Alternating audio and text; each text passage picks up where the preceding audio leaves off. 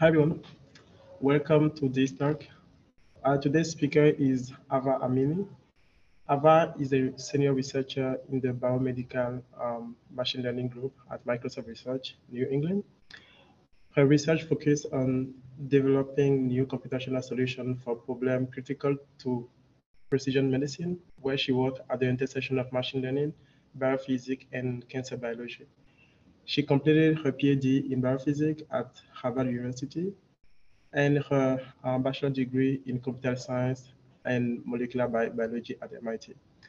In addition to her research, she is passionate about machine learning outreach and leadership, and is the lead organizer and the instructor at the MIT Introduction for the MIT Introduction to Deep Learning, as well as co-founder of Momentum AI, which provide all expense paid program for high schoolers to learn AI. Thank you so much, Ava, for accepting our invitation and looking forward to the talk. Thank you so much, Prudencio, for the kind introduction and for the invitation to speak in this seminar series. I'm really excited to be here and have this time with you all. So as Prudencio mentioned, my name is Ava. I'm a researcher at Microsoft Research New England. And today in this talk, I'm very excited to share with you some of our very recent work in exploring how we can bridge computation and experimentation, specifically in the context of molecular modeling and drug discovery, using novel methods for uncertainty estimation in machine learning. So I'd like to begin by taking a broader view before we dive into it and considering a few exemplary areas in medicine and biology in which we're already seeing that machine learning is poised to make a truly transformative impact. And as you know, and as we've already seen, machine learning has shown tremendous promise in its ability and its potential to help us diagnose disease, for example, through automated analyses of medical images like CT scans or MRIs, to be able to understand fundamental biology at the molecular scale, as is the case in protein structure prediction and protein function modeling, and even to generatively design new therapeutics or to discover novel compounds that can be deployed for therapeutic applications. And two prominent works that have highlighted this have been in the case of antibiotic discovery looking at small molecules, or even in the design of improved gene therapies through protein engineering. However, in all three of these cases and these application areas, even as machine learning and deep learning approaches continue to develop and mature and move closer and closer to deployment, they're fundamentally unified and built on this requirement for experimental data and experimental validation, or even clinical validation. And that's something that is, I think, particularly prominent in the biological and chemical sciences, is that so much of our current pipelines and the way we actually move things closer to translation is driven by human beings and by physical experimentation. And I think that's the reasons for that are twofold. Firstly, because the data that we need to train these algorithms is largely experimentally generated. And secondly, because in order to deploy machine learning and computational solutions for these purposes and for these applications, we ultimately will need experimental or clinical validation of any in silico predictions that our models may make. And so these are really fundamental steps of this discovery pipeline that at best can be automated, but are difficult to automate. And critically, these studies take tremendous costs and resources, whether it's in terms of personnel, material requirements, monetary investment. And so I think this raises this broader question of whether or not we can actually not only use computation to accelerate the predictive process, but whether we can leverage computation to try to intelligently inform and guide the experimental discovery and experimental modeling process itself, and therefore try to bridge this gap. To make this more concrete, we typically think of experimentation as the means by which we make measurements of a chemical or biological system. For example, of small molecules activity in killing a particular bacterial strain. And it's this measurement process that in turn generates data on which we can then train our computational models to, let's say, predict a target property or a label of interest. But as we know, right, these models are only going to be as good as the data they see, which in these use cases is difficult, costly to collect. And what this means in terms of the model's performance itself is that it can now be susceptible to failures on out-of-distribution regions. And furthermore, these models traditionally do not provide feedback back to the experimentalists on what questions or regions of a data landscape or an experimental landscape could even be worthwhile to investigate. And so there's this tremendous need for how we can design new algorithmic approaches that can actually address these problems head on in order to now inform the downstream experimental process. And I hypothesize, and as I'll share in the talk today, that methods for uncertainty quantification in machine learning and deep learning have a tremendous potential to do exactly this. And that's because uncertainty fundamentally gives us this notion on regions or instances of the data landscape and the predictive landscape in which a model may need more information. And therefore, these algorithms that can quantify this notion of predictive uncertainty could potentially help us focus experiments on hypotheses that we're more confident in, that may have a greater likelihood of experimental success, or even to facilitate the exploration of new data regions in which models may have greater uncertainty. And this is particularly important, just to really drive this point home, when the data acquisition process is slow and labor intensive and costly, as is the case in much of biomedicine, but I think particularly relevant and prominent in the drug discovery and molecular discovery pipeline. And so to really highlight that and to highlight the specific use case that has brought us all together here, in molecular discovery, a fundamental goal is to try to identify promising molecular candidates, whether they be therapeutics or materials, that have specific properties that we are seeking to design around or to exploit for a particular downstream application, right? Ranging from antibiotics and targeted therapies for cancer and other diseases to engineering material-based devices for industrial applications.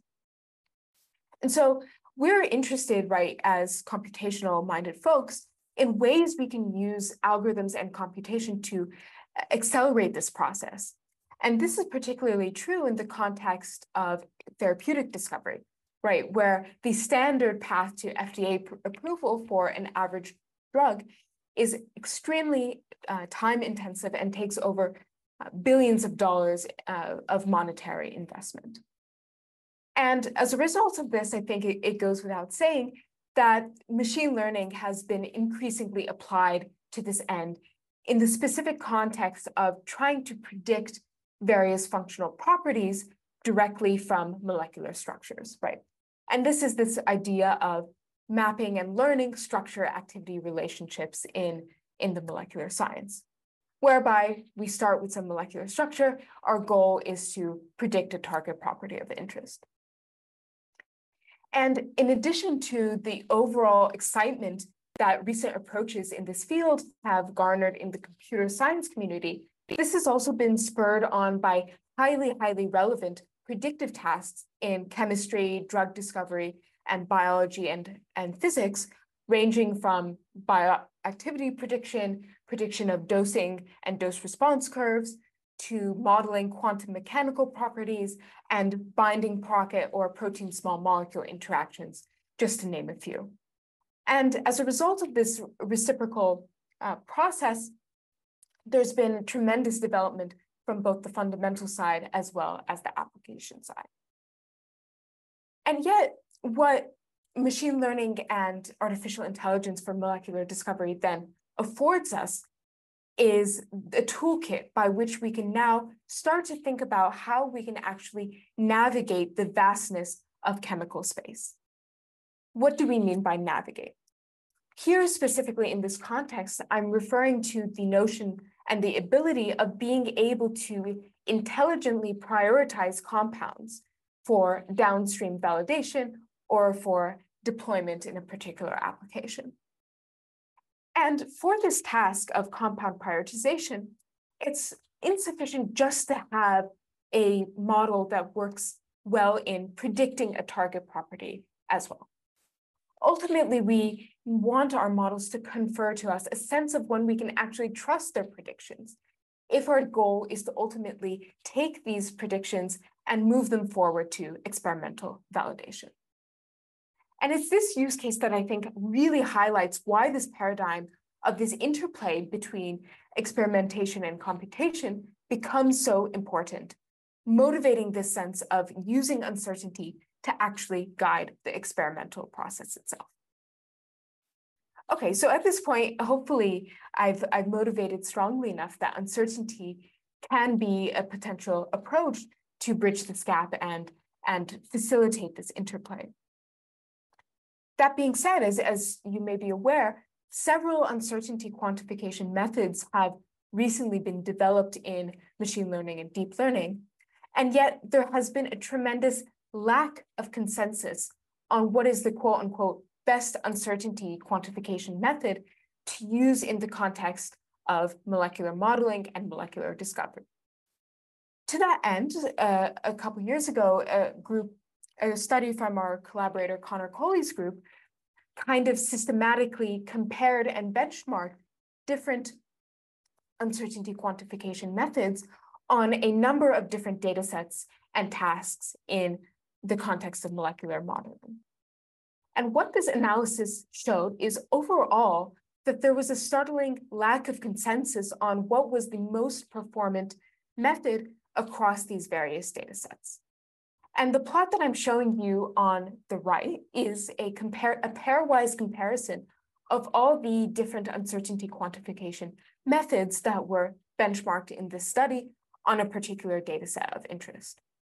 And what the green color shows you is that one particular method, the primary estimator on the y-axis, outperforms the secondary estimator on the x-axis. What you may notice is that at the top row here, we have an ensembling method, right? This is an ensemble of the message passing graph neural network. And as you probably can appreciate on this particular data set, ensembling performs quite well. But the fact is that this ensembling method, which is largely the gold standard uncertainty quantification method for deep learning models, does still face significant drawbacks. Namely that there's this requirement to train multiple independent models and run multiple forward passes through those trained models, which in turn becomes computationally expensive as you move towards large data regimes or situations in which you want to run expensive simulations or perform active learning, or any context in which the model may require more computational resources to train. So we have this limitation of ensembling with respect to the computational cost. Lastly, I also want to call attention to the fact that you may notice that there's an additional very prominent green row here, which corresponds to mean variance estimation, which is also highly strongly performing on this particular data set. However, that method focuses exclusively on this notion of data uncertainty.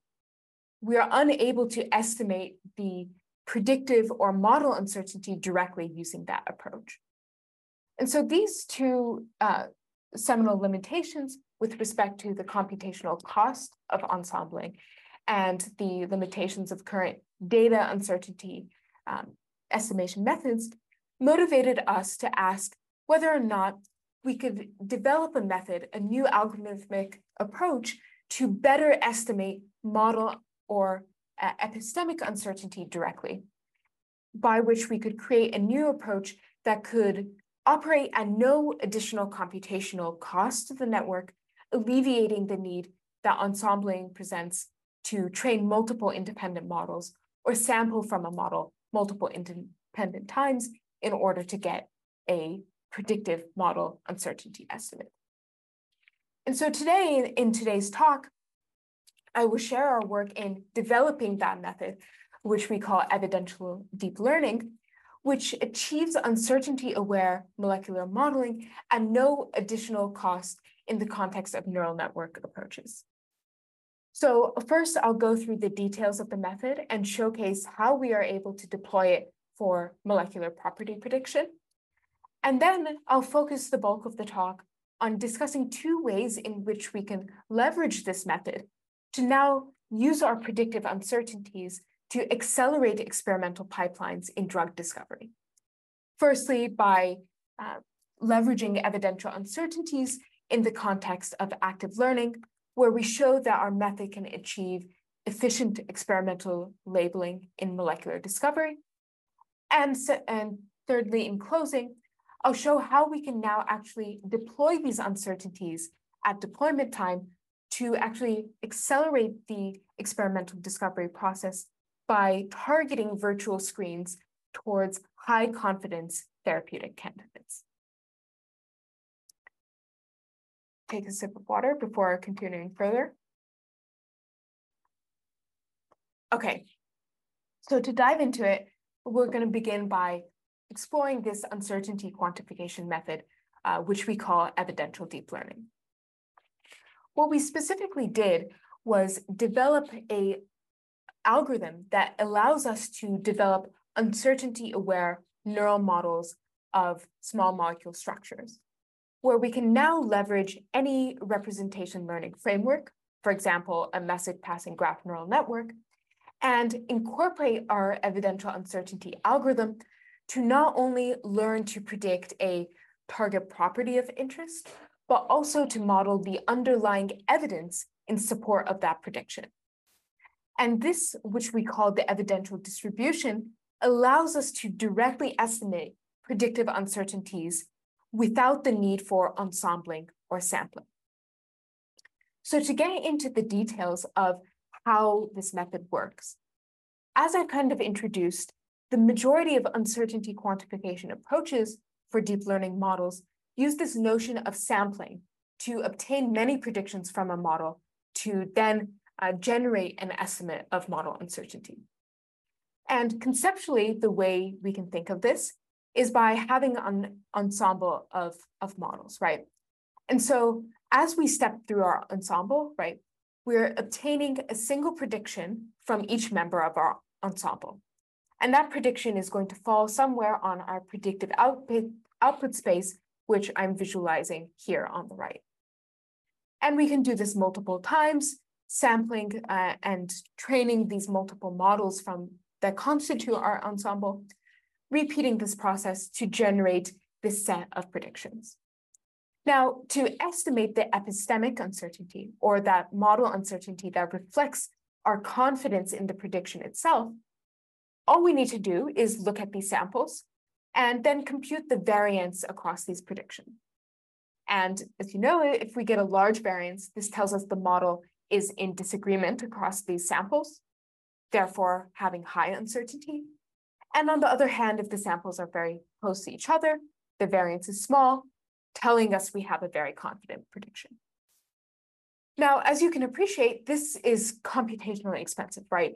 In the schematic that I'm showing, each of these models is independently trained. And we need all these individual samples and run our training and forward pass through each of these models to generate this estimate. However, what we're really caring about when we consider this depiction is not what the actual samples themselves are, but rather the variance across them. And in reality, these samples are being drawn from some underlying distribution, which is what we're trying to approximate via this sampling approach.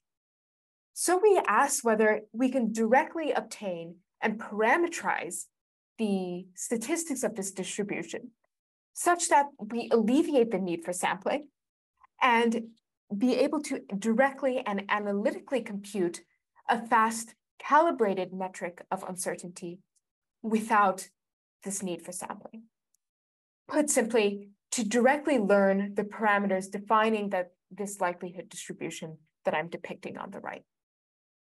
And that's the heart of the evidential deep learning approach, which tackles this problem of uncertainty estimation by treating learning as an evidence acquisition process. What this means is that instead of predicting the target of our problem alone, for example, a molecular property, we train and formulate a model to now learn a full higher order evidential distribution on top of this prediction, capturing the associated evidence that comes with the predictive output itself.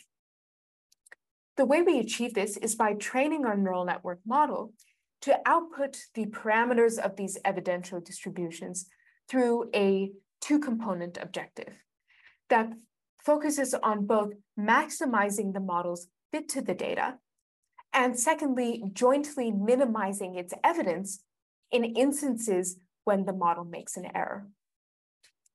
And so concretely, we can see how well our evidential learning approach functions on a simple learning problem, where we see this instance where we have trained a network using data between -4 and 4. Predictions are aligning well, uncertainty is low, but now we see that the model starts to fail on these out of distribution regions beyond the training set and significantly incurs greater uncertainties in these out of distribution regions. I'll pause momentarily because I think I saw a hand raised, but I very well could have missed it. Yes. So if we go quickly back to the previous slide. Yes. Can you maybe explain why you choose kind of as a prior for the standard deviation, a gamma distribution, why you choose a normal prior for the mean? Yes. Yeah. So that's very well taken out, right? As you pointed out, we are assuming that our data is drawn from a normal distribution, and therefore that we can place this higher order distributional prior, which amounts to a normal inverse gamma. And the reasoning for that is that by placing the normal prior, we can formulate the evidential distribution according to the conjugate prior of the normal distribution. And therefore, if we had chosen a different prior other than a normal, the form of this higher order evidential distribution would be according to the conjugate prior of that underlying data distribution. And similarly, right, a way you can also understand this is in the case of extension from here, the univariate regression setting to now a multivariate regression setting, where if we assume our data is drawn from a multivariate normal distribution, then our conjugate prior is a normal inverse Wishart distribution, which we have now explored in extensions and new methods that we're developing. But we haven't yet studied distributional data priors that are not normal. And so that's, I think, definitely an opportunity for continued investigation. Hi. Yes. I am kind of confused between the two objectives which you posed, maximize model fit and minimize. It seems they are the same. It's like likelihood and error. So normally in multiple objective, you have contrasting objectives. So can you intuitively tell the differences? Right. Yeah. So you're right in that this is different from having a contrasting objective. The nomenclature I used in referring to multi-objective amounts to the fact that we have two terms in our loss function itself. One that is a negative likelihood term that captures this notion of model fit, and one that is effectively a regularization term, which captures this notion of minimizing the incorrect evidence. Hopefully that clarifies.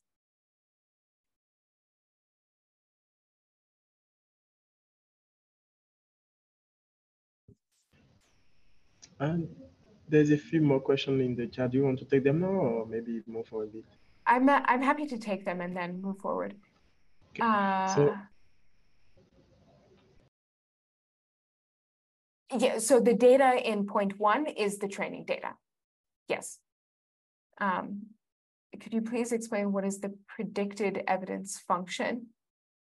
I'm not exactly sure what this is referring to.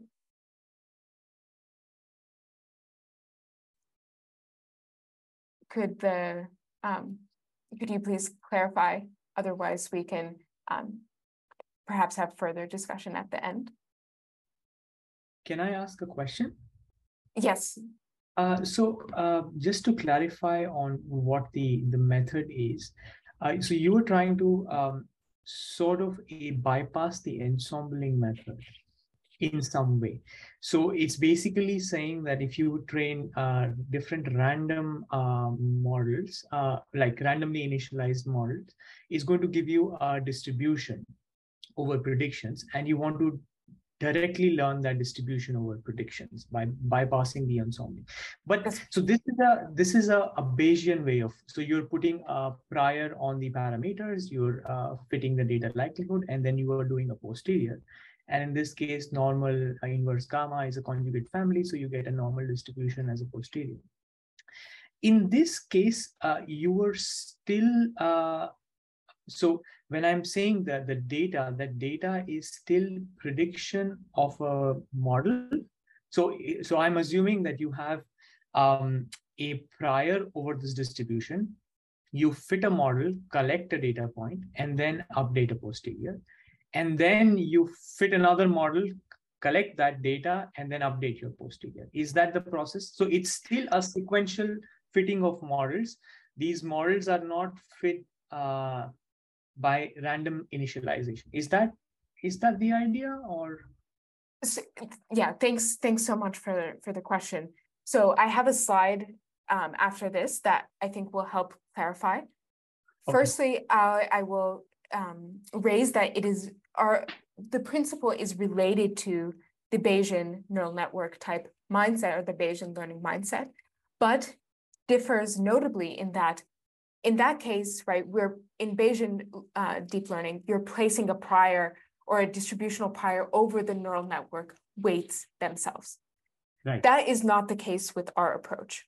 In our approach, we're considering this higher order evidential prior over the predictive likelihood itself. And so the network itself, it is a single network, and the weights are not defined as distributions.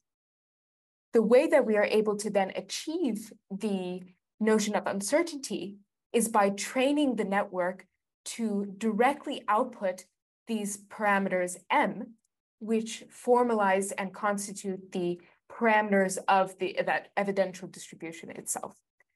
And what this amounts to in practice is that when we take our input of interest, let's say it's a molecular structure, we train our feature extractor, which is, let's say now in our case, a graph neural network, then we can append a evidential layer as the output head of the network, where now instead of predicting a single output, for example, the predictive mean, we now predict these 4 evidential parameters, these 4 evidential outputs, which parameterize exactly this normal inverse gamma distribution, which in turn allows us to create this full distribution over the parameter mean and variance of the model.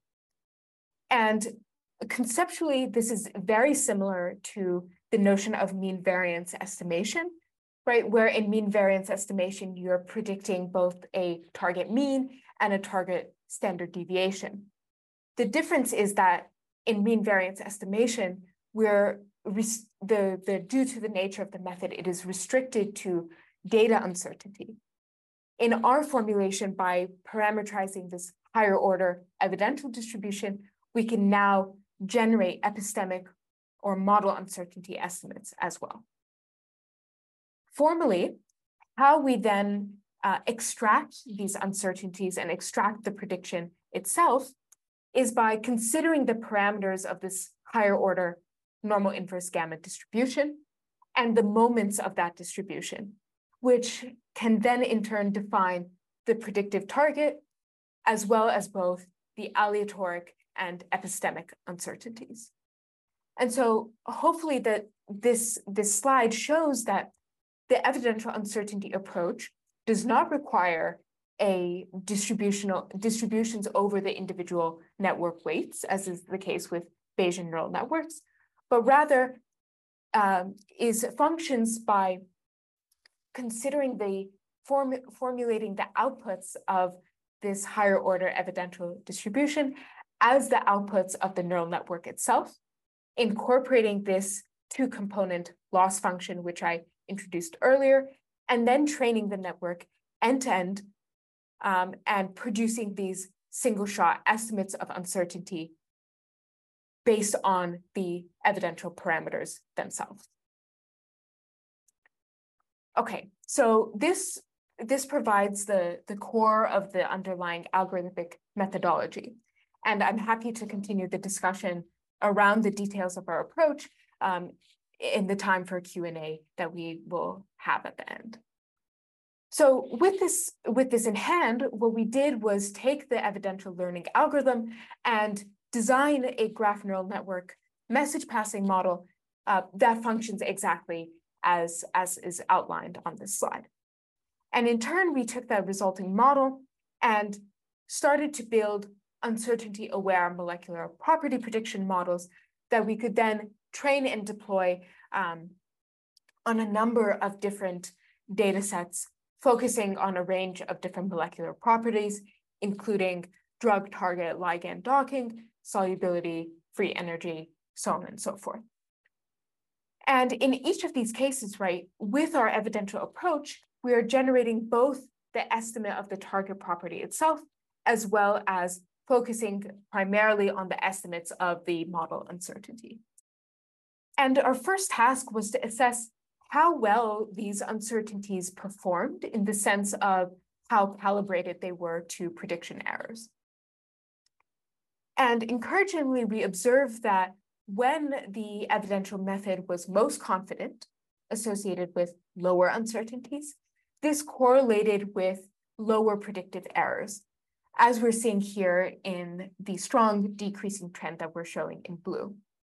And throughout the empirical analyses that we did, we benchmarked our evidential learning approach with the two leading epistemic model uncertainty estimation methods, being model ensembling as well as dropout sampling. So those are the two baselines that I'm going to show and highlight throughout this talk. And the key point, as you can appreciate, is that as we see increasing predictive confidences, we're also correlating with lower prediction errors, which shows that the method is calibrated to the underlying performance of the model. Furthermore, we can show that our approach can generalize across different data sets and different tasks in molecular property prediction. So as I showed on the previous slide, we considered protein ligand docking. We also considered biophysical properties like solubility, as well as quantum mechanical data, where here we're showing that, again, we're achieving strong calibration relative to the dropout and ensembling baselines. And a final class that we were really excited to benchmark and study was in sort of the low N regression regime, where in this case, low N is referring to data sets where we have fewer than 10,000 molecules. And across these different data sets and these different properties, we again see strong calibration. And so this confirms to us that our method is able to reliably capture relationships between uncertainty and predictive error. And to get in a little bit deeper into the heart of why this is because our evidential method provides this modular ability to tune and optimize calibration performance due to this regularization term that we incorporate into the loss function. And so if you recall from that prior slide, we have this two-component loss. The first term being the negative log likelihood, which maximizes the model's fit to the data, as well as this regularization term, where we're seeking to minimize evidence in instances where the model is making errors. And this is a notion of regularization. And as you can appreciate, right, we're introducing this, this parameter lambda, which controls the strength and the contribution of the regularization term. And we can see how this plays out in terms of the calibration of the uncertainties, namely that we can observe overconfident predictions when we are not reducing the incorrect evidence strongly enough, and furthermore, underconfident predictions when we are enforcing too great of a penalty when the model makes mistakes. So this intuitively means that we can treat this parameter as a hyperparameter to tune and optimize directly to try to achieve better calibration with our approach. We can see this play out empirically on a data set of molecular solubility, where we can see the effect of tuning this regularization parameter lambda. And when we benchmark against the calibration of our method relative to ensembles, we see performance that is at least as good in instances with the optimal value of the regularization coefficient lambda. I will also highlight on this slide that plenty of other recalibration or calibration optimization methods exist for uncertainty estimation in regression in particular. And the difference with our approach is that we introduce this, this parameter that can effectively be tuned directly as a hyperparameter. I believe I saw a hand raised. Yes. Yeah. Can you just remind us of what phi of m was there in previous slide in phi function? Can you go to back slide? Okay, let's see. Yeah, here. Y minus expected mu into phi of m. Phi of psi. I see. So this is I should have made this explicit. This is what is called the total evidence, and this is dictated as well by the parameters of the evidential distribution. And so if you look into the details of our paper, both the original NeurIPS 2020 paper as well as the ACS paper that shows the bulk of the results I'm presenting, that formulation is explicit. I believe it's alpha plus 2 mu that constitutes this this term phi of m. The intuition is that it's a metric of total evidence, and this is grounded in some background theory with respect to the evidential formulation itself. Thank you. Awesome. Okay, so hopefully that goes through the details of the evidential learning algorithm and how we have now developed molecular property prediction networks that can incorporate this algorithm to achieve uncertainty-aware molecular modeling.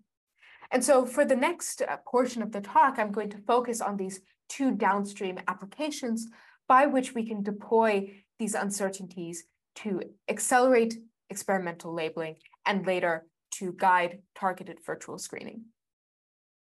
Specifically in the case of efficient experimental labeling workflows, we specifically set up an active learning experimental regime where we can now deploy these uncertainties to guide the active learning process. Making that explicit, right, we consider a library of small molecules, we train a model to estimate properties and uncertainties, and use those estimated uncertainties to progressively acquire new sample batches, which are then annotated according to their true labels. And then this updated an augmented batch of samples is used to retrain the model and update the weights, and this process is repeated iteratively in this active learning paradigm. And so I'll showcase how we have used these evidential uncertainties to both improve sample efficiency as well as to accelerate the discovery of high-performing compounds. So first, considering the traditional active learning regime, where we're looking to accelerate sample efficiency in training. Here we're looking at a data set of organic molecules and their physical properties. And as you know, within this active learning paradigm, we can consider how well the model performs as a function of new data acquisition. And we see that even if we're selecting new data points at random, more data leads to more improved performance.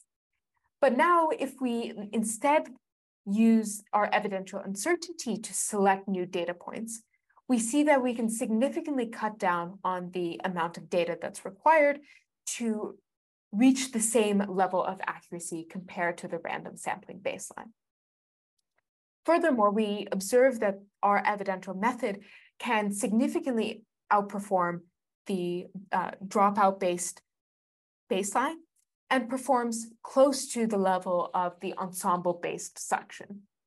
Again, highlighting that in this active learning regime, ensembling requires retraining multiple models at every iteration through the active learning experiment, whereas our method requires training just a single model and performing a single forward pass through the network to obtain these estimates of uncertainty. Quantifying the degree of improvement that we see, the evidential selection approach achieves a significant gain in the efficiency of this data acquisition process, right, where we see close to 20% improvement in prediction error at a fraction of the full training data. And this highlights that if we think back now to the experimental setups that ultimately we'd want to deploy our models in, what this means is that instead of having a human or a labeler go out and collect an entire training set, we can use these uncertainties to guide the selection of training data points that would be most informative to the model, and therefore achieve a level of high performance from a reduced fraction, only 20% of that experimental data itself. Similarly, we can now consider not only thinking about how uncertainty-guided acquisition can improve sample efficiency, but also whether we can couple those uncertainties with the predicted properties itself to try to guide the acquisition and search towards compounds that have desired molecular properties. This is specifically what we did in the context of Bayesian optimization, where now we're incorporating both the predicted property values as well as the estimated uncertainty in our data acquisition function. And we can see, right, if we just perform an absolute brute force search, considering exploration of a chemical space at random selection, that the rate at which we're able to discover the highest performing compounds, meaning those that have a target property of interest, is incredibly slow. In contrast, right, when we now start to incorporate evidential uncertainty into the acquisition, we can significantly improve on this baseline, rapidly identifying high-performing compounds at the level of the gold standard uncertainty quantification methods. Furthermore, now if we consider not only the ability to identify these compounds, but actually consider what their constituents are of these selected pools, we see that with evidential uncertainty, we can achieve a boost in the molecular diversity across the samples that we've selected, which is encouraging, although I think it remains to be validated how important this, how significant this level of increase actually is in a downstream application. All right. So for the last application, which I think is the most exciting and most relevant one, I'll share how we have actually deployed these uncertainties in the context of virtual screening to facilitate the discovery of high confidence molecular candidates. And our setup here was pretty intuitive, right? So far, we talked about how these uncertainties are formulated and how they can be deployed iteratively to improve sample efficiency during training specifically, right?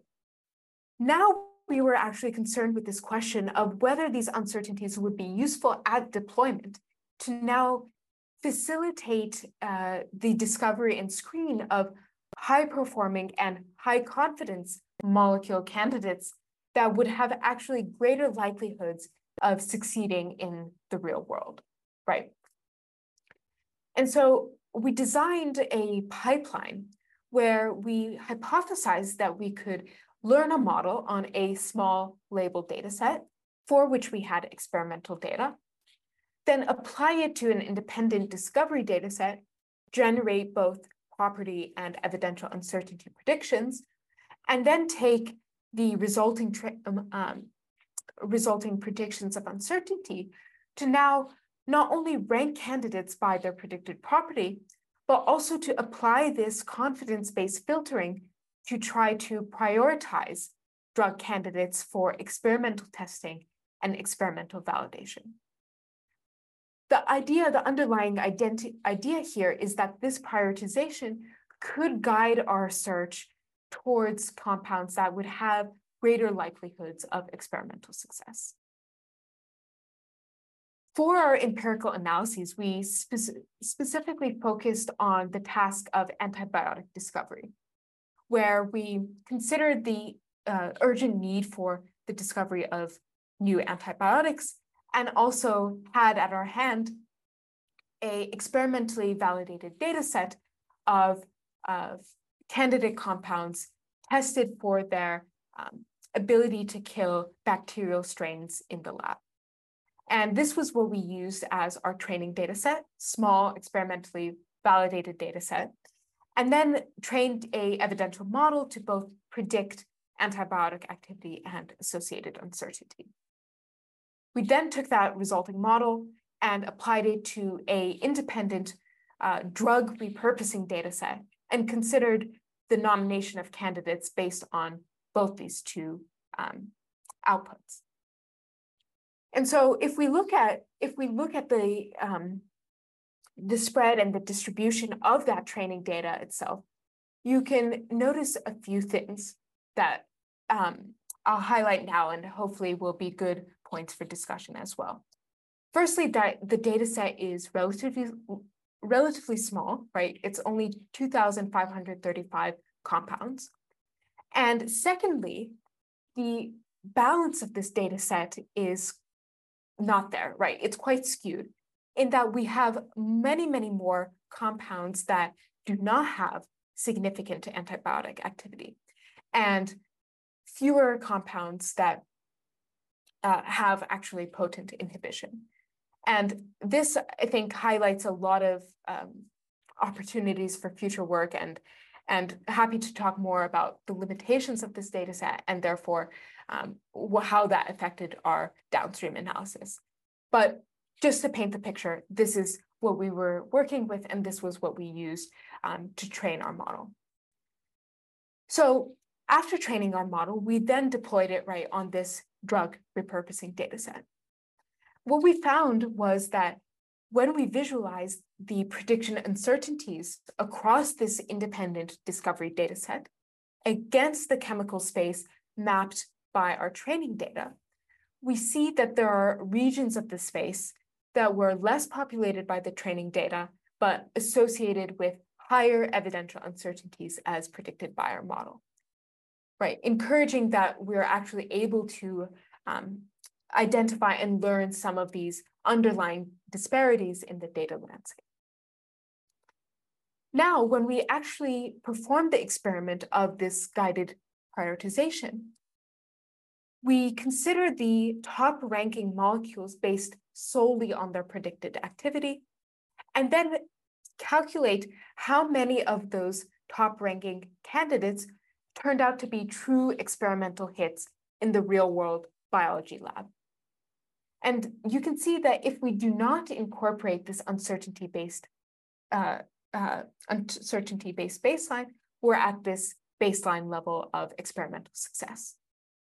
What was really exciting was the fact that when we now actually prioritize candidates based on these predicted uncertainties, we can significantly improve the real-world experimental success rate, moving to above 90% in this strong blue line, depending on how strictly we threshold this confidence-based prioritization. And so this really emphasizes this fact, at least in this setup and in this first experimental and empirical analysis, that by incorporating this uncertainty-based filter, we can start to think about how we can prioritize drug candidates with greater likelihoods of real-world success. And so to conclude, today I've showed you the details of our scalable and modular algorithm for uncertainty quantification in neural networks and how we can leverage that for molecular property prediction. And most importantly, how we can not only take those uncertainties, but actually deploy them forward to both improve the experimental labeling process, as with active learning, and actually guide the prioritization of high confidence drug candidates in the context of virtual screening. More generally, I think this provides just one example in molecular modeling and drug discovery of how we can think about achieving this dynamic and iterative dialogue between experimentation and computation. To that end, we have several projects that are ongoing in this space, more systematically thinking about how we can move these uncertainties forward to prospective experimental studies, and furthermore, how we can continue to develop the method on the fundamental front to achieve and meet the needs of tasks in the molecular and biological sciences. So with that, I will gratefully thank those who contributed to this work and the amazing team that I showcased the work today. And specifically, I would like to call out that our code is available. We have a paper published, and furthermore, that I'm always available and happy to discuss further by email. So please do reach out. Thank you so much for your attention, and happy to take any remaining questions in the remaining time.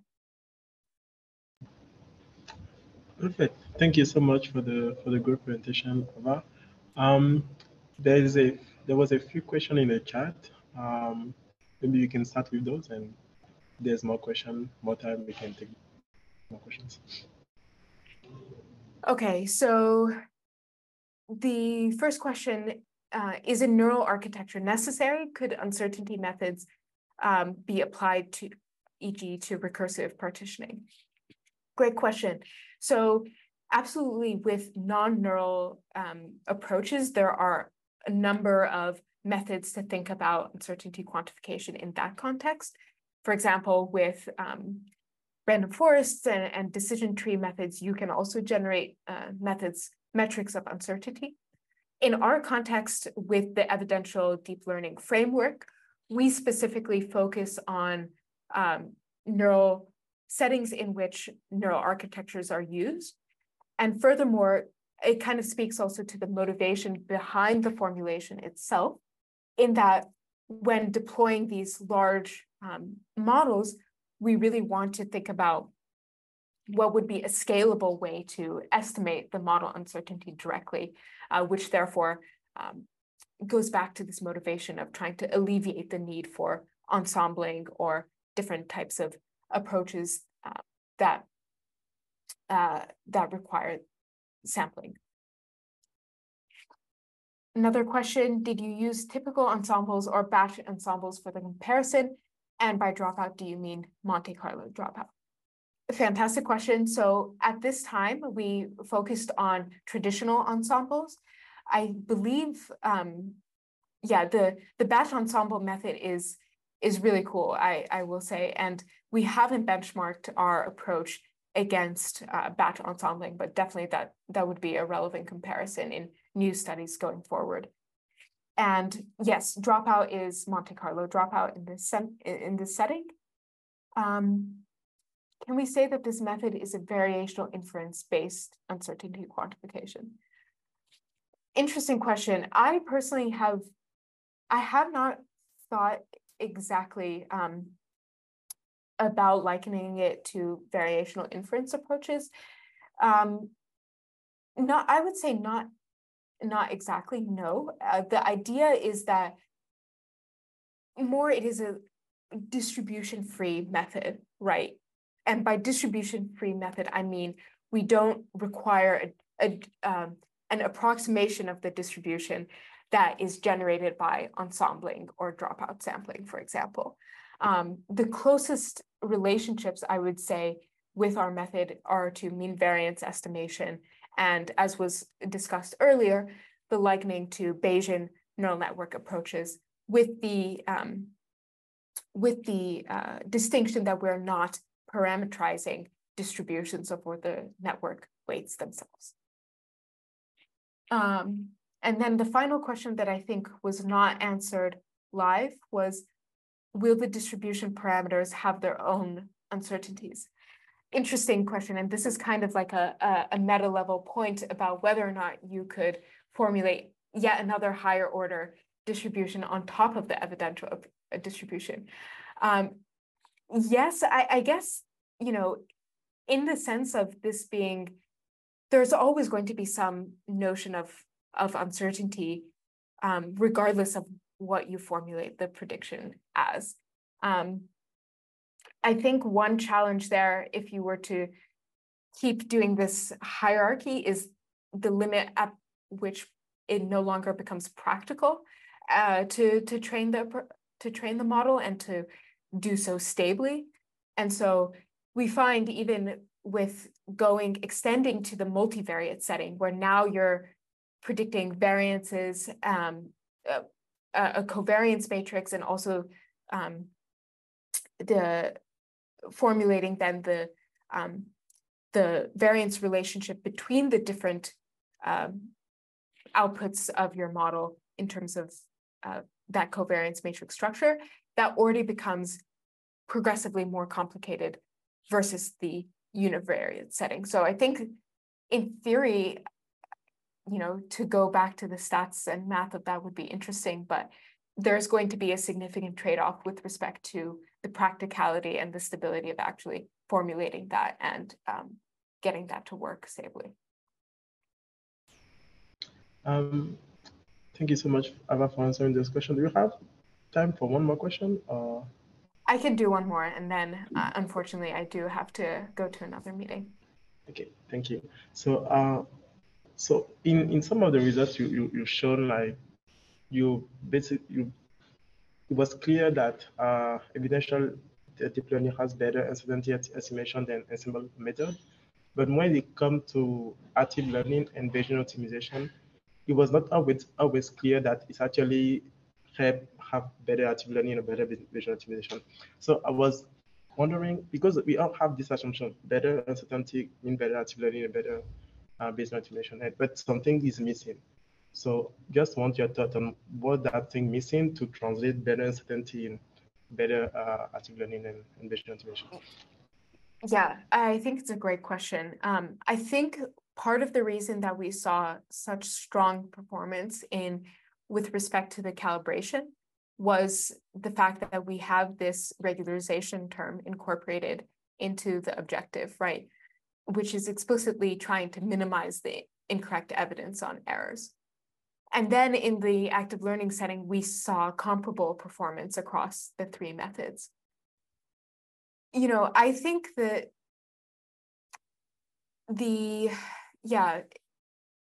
it's hard to say. I think that being also from having experimental training and background, my opinion on what is the real metric and bar for what is more performant is how well the method does in a prospective setting where you actually go out and take those predictions or that active learning output and deploy it in the real world, right? I kind of framed the talk in that way, but these analyses largely were in silico context, set up in that way.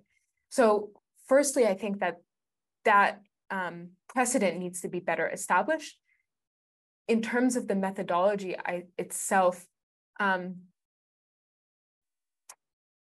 think my intuition is that a method that is better suited at looking at identifying what is truly an out of distribution instance and being calibrated to that would be more performant in the active learning setting when we think about a purely explorative selection.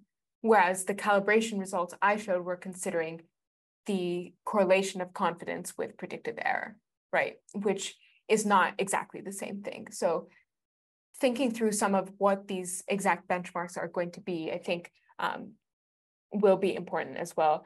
And on the methodology front, I think to the earlier point, looking at some of these emerging approaches will be interesting as well to see how well they perform in these types of settings.